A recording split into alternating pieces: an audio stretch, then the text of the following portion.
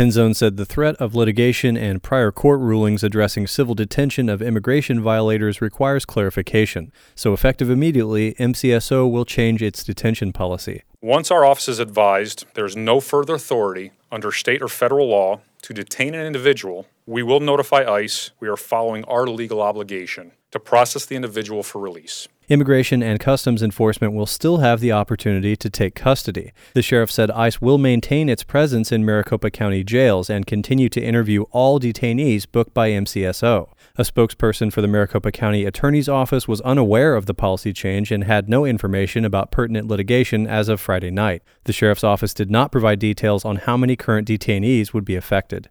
Jimmy Jenkins, KJZZ News, Phoenix.